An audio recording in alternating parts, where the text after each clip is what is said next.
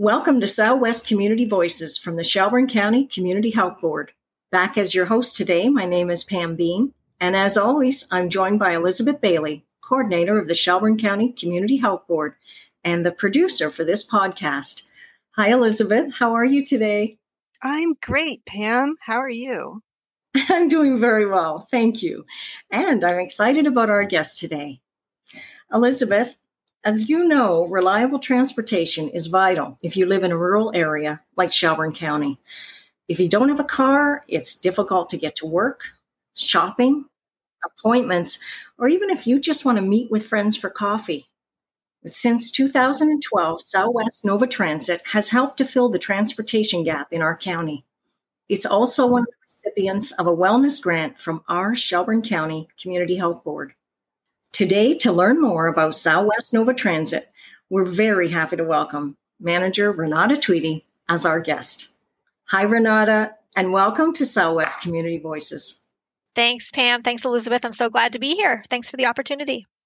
Well, tell us a bit about Southwest Nova Transit and how and why it came to be and the services you offer. Sure thing. Well, I wasn't around from the very beginning. I was their first staff member. I joined the team about 10 years ago. But prior to that, from what I understand, the idea took shape where many good ideas do, around a table at Tim Hortons. And that was where a small group of Shelburne County residents first gathered to discuss, I guess what you would say, their mutual recognition that really the impact of any program, any service, any business, any opportunity really would always be limited if the people who might most benefit from those things wouldn't be able to access them. And I don't believe that any of that original group knew anything about transportation. You know, they knew their community. They loved their community. They saw a need and they wanted to make a difference. And that was how Southwest Nova Transit was born. In terms of what we do, I mean, on the surface, it's pretty simple. We provide rides to Shelburne County residents who need rides. And since our launch back in 2012, we've provided hundreds of folks with thousands of drives to medical and legal appointments, to educational opportunities, events and errands and recreations and social visits. We're a door-to-door service, so we are picking people up at their homes, taking them directly to where they need to go. And we're not just for seniors or for people who need wheelchair accessibility. We are happy to provide transportation options to any Shelburne County resident of any age to get to anywhere in the province. But certainly our focus for out-of-county travel is on helping people get medical care that isn't available locally. That's a big issue for us. In terms of how we do it, I mean, we have a very small fleet. It's just 2 accessible vans and 2 sedans. We also have some very dedicated volunteer drivers who use their own vehicles and they kind of fill in as needed. Because a lot of the trips that we do have a lot of time and kilometers involved. You know, almost every day we have at least one vehicle, sometimes even multiple vehicles going to Halifax, the Valley, going to Bridgewater, certainly to Yarmouth. And that obviously affects our capacity, you know, because if we've got a driver in a vehicle doing a 6-hour round trip to the QE2, plus having to wait for the appointment, which might be a 10-minute appointment, it could be a 4-hour appointment, that means they aren't available to do anything else that day. So yeah, our capacity can be very small, but we do our best to accommodate as many trips as we can with the resources that we have. And we're very lucky. We have this crew of regular riders who are so kind to us and so flexible when we have to call them back and say, hey, can we move your errands to another day to accommodate someone else's medical appointment? We're very lucky that they are so good to us in that way. I like to say that wrangling our schedule is always more chess than checkers. And I am constantly in awe of the lengths that our dispatch team will go to try to make things work. So yeah, that's the nuts and bolts of things. We do like to say, you know, from a broader perspective, from the very beginning, Southwest Nova Transit has been in the business not of transportation, not really, but of connection. People that join our team are interested because they appreciate the mission of wanting to connect people with their communities and with each other. And it's really lovely to be a part of a team that cares so deeply about that mission and really cares about the people that we serve. I mean, I've seen that expressed in so many different ways over the years. It could be as simple as a driver who will take a rider out for ice cream, or who will take a back road on the way home so that the rider can see, the leaves changing in the fall. Or it could be as intensive as, all of the work that goes into partnering with service providers like senior services or mental health, DCS, continuing care, the social workers at the hospitals, to help try to create more comprehensive solutions for riders that have very complex needs. And honestly, the focus on this was really unexpected for us, but it's become a really important part of what we do. So that's kind of us in a nutshell. Wow, what a great offering for a small but active community. How much does the service cost, and how do people access it? Well, to access us, we have a dispatch team that is on duty Monday to Friday. We're a pre-book service, so we do ask that people call us by at least noon, one business day before they travel. And for important appointments, or if you know ahead of time when you need to travel, let us know as soon as possible. Because as I mentioned, we have a very small fleet and a very limited capacity, so we want to fit in as much as we can. In terms of cost, we are a registered charity, but we do charge fares because we have to stay sustainable and to help offset some of our costs. We actually have one of the lowest rates in the province, 50 cents a kilometer. But last year alone, thanks to fundraising, donations, grants, including a grant from the Community Health Board, thank you, we were able to provide over $27,000 worth of fare reductions to try to help make things a little more affordable for our riders who are paying out of pocket. You have to understand that in some of our communities, for some of our riders, even just to go to a local destination is a lot of kilometers. And that's without thinking about having to get to Halifax or Yarmouth or wherever. So, it adds up very quickly. So providing fare reductions, fare subsidies is a big part of what we do. And we also work really hard to connect riders who have particular need with external funding programs that they might be eligible for, and that we can then direct bill to. Renata, what has the response been like from the community? Well, I would say when you have such a small fleet and there's such a big demand, we can't be all things to all people. Mm-hmm. And which that can cause some frustration for those people that have very specific needs that we just don't have the capacity right now to meet. It causes us a lot of frustration and a lot of sadness too. But for those who we have been able to help, their gratitude is immense. And we feel so privileged to be seen by our regular riders as part of their support structure, and sometimes to feel like we're a part of their family. And it's not just individuals. Something that I'm most proud of is how we've been able to support the work of other organizations and other service providers in Shelburne County. We've heard from some of our partners about how much of a relief it is when they have a client who they're trying to help, and they know that we're out there to play our part. It's just one less thing for them to have to coordinate. And just on a personal note, if I can share a little story kind of from my own life, Elizabeth knows this, but my mother is in Ontario. She was diagnosed with cancer during the pandemic. Go to the end of the story. She's doing very well. She doesn't need more treatment. She's doing great. So we're very happy. It has a good outcome. Right. But in the moment, holy cow, she's very independent, lives alone, but she is elderly, and I'm an only child. So it fell to me to try to figure things out from afar. And transportation, became very central very quick because her oncologist is about an hour away from her.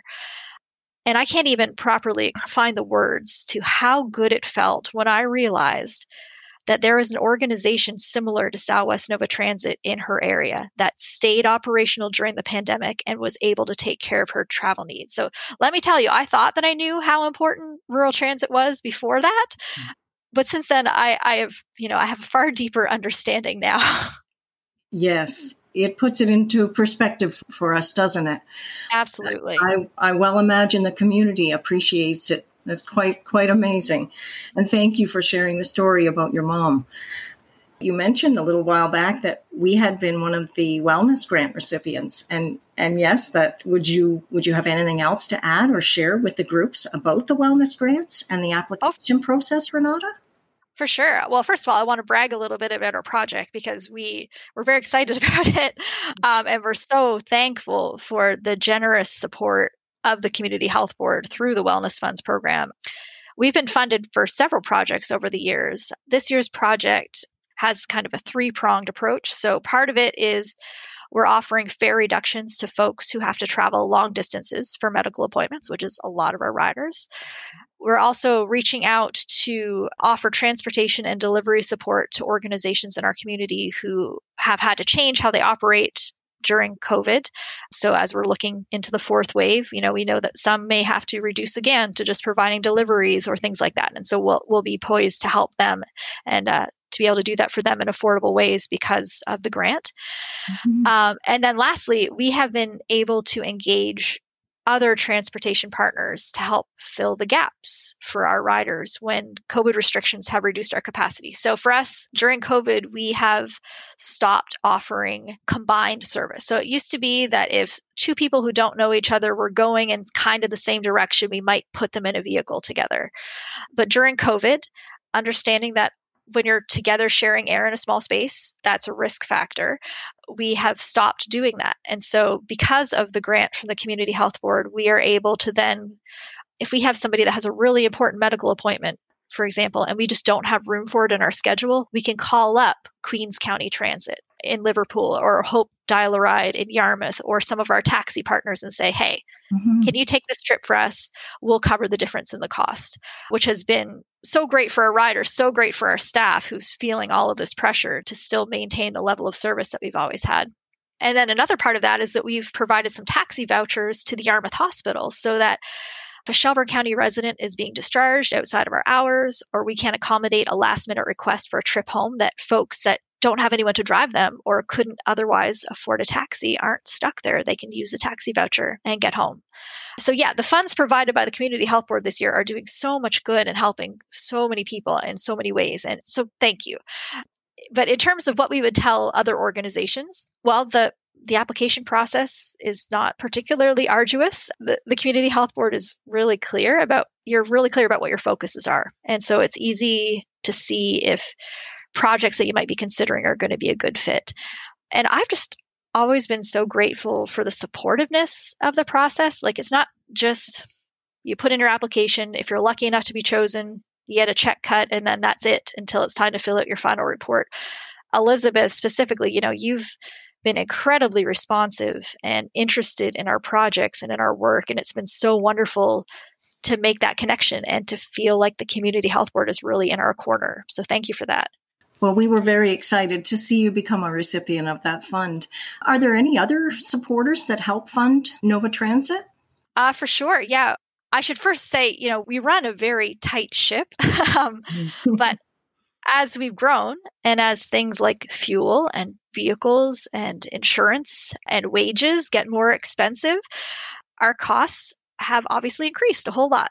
But we have fought very hard not to pass those increases on to our riders. And we've managed to not raise our fares yet in the 9 years we've been on the road. Overall, I think fares make up about 20% of our budget. And oftentimes, if you take the fare, even with the fare subsidy added on to make it the full 50 cents a kilometer, that's not generally even covering the cost of that trip that it's attached to. So the support of various levels of government has been what's really been important in keeping us on the road. So we are a part of a network called the RTA, the Rural Transportation Association. And that connects 19 going on 20 now, rural transit organizations in Nova Scotia who all receive some operational funding from the provincial government. So for us in Shelburne County, provincial funding accounts for about 35% of our annual operating revenue. And then they also have other funding programs to help with the purchase of vehicles. There's a program that helps with startups and research projects. This year, there's a fare assistance program, which is providing organizations with money to help low-income riders. There's a vaccine support program to help folks have really low fares to go and get vaccinated for COVID. Province, huge supporter. We also have 5 municipal governments in our catchment area, and we get very substantial funding from the municipalities of Shelburne and Barrington, and then we get some smaller grants from the towns as well. And then the rest of our funding comes from fundraising and donations and from grants. Well, I'd like to say, as a resident of Shelburne County, I'm really glad that Southwest Nova Transit is here. And Renata, as we close for today, can you give us an idea or a peek into what might be some of Southwest Nova Transit's future plans? Pam, to be honest, right now we're kind of in a wait and see holding pattern. I mean, it's very hard to make plans in the middle of a global pandemic, especially when the work that you do involves putting people together in very small spaces and sharing air. And also when so many of our riders are elderly or have health conditions that would put them at greater risk should they catch the virus. But, in the meantime, we're just continuing to prioritize getting Shelburne County residents to their medical appointments all over the province, helping folks get their groceries, access services, get out to vote, get vaccinated, and just really to start reconnecting with their communities in COVID-safe ways. And we also just are always continuing to look for opportunities to keep what we do affordable for the folks that we're serving, which is why, again, we're so thankful to organizations like the Community Health Board who are supporting those efforts. What an astounding service. Renata, thanks so much for joining us today. It was great to have you on Southwest Community Voices, allowing our listeners to learn more about Southwest Nova Transit. For the Shelburne County Community Health Board, I'm Pam Bean, and this is Southwest Community Voices.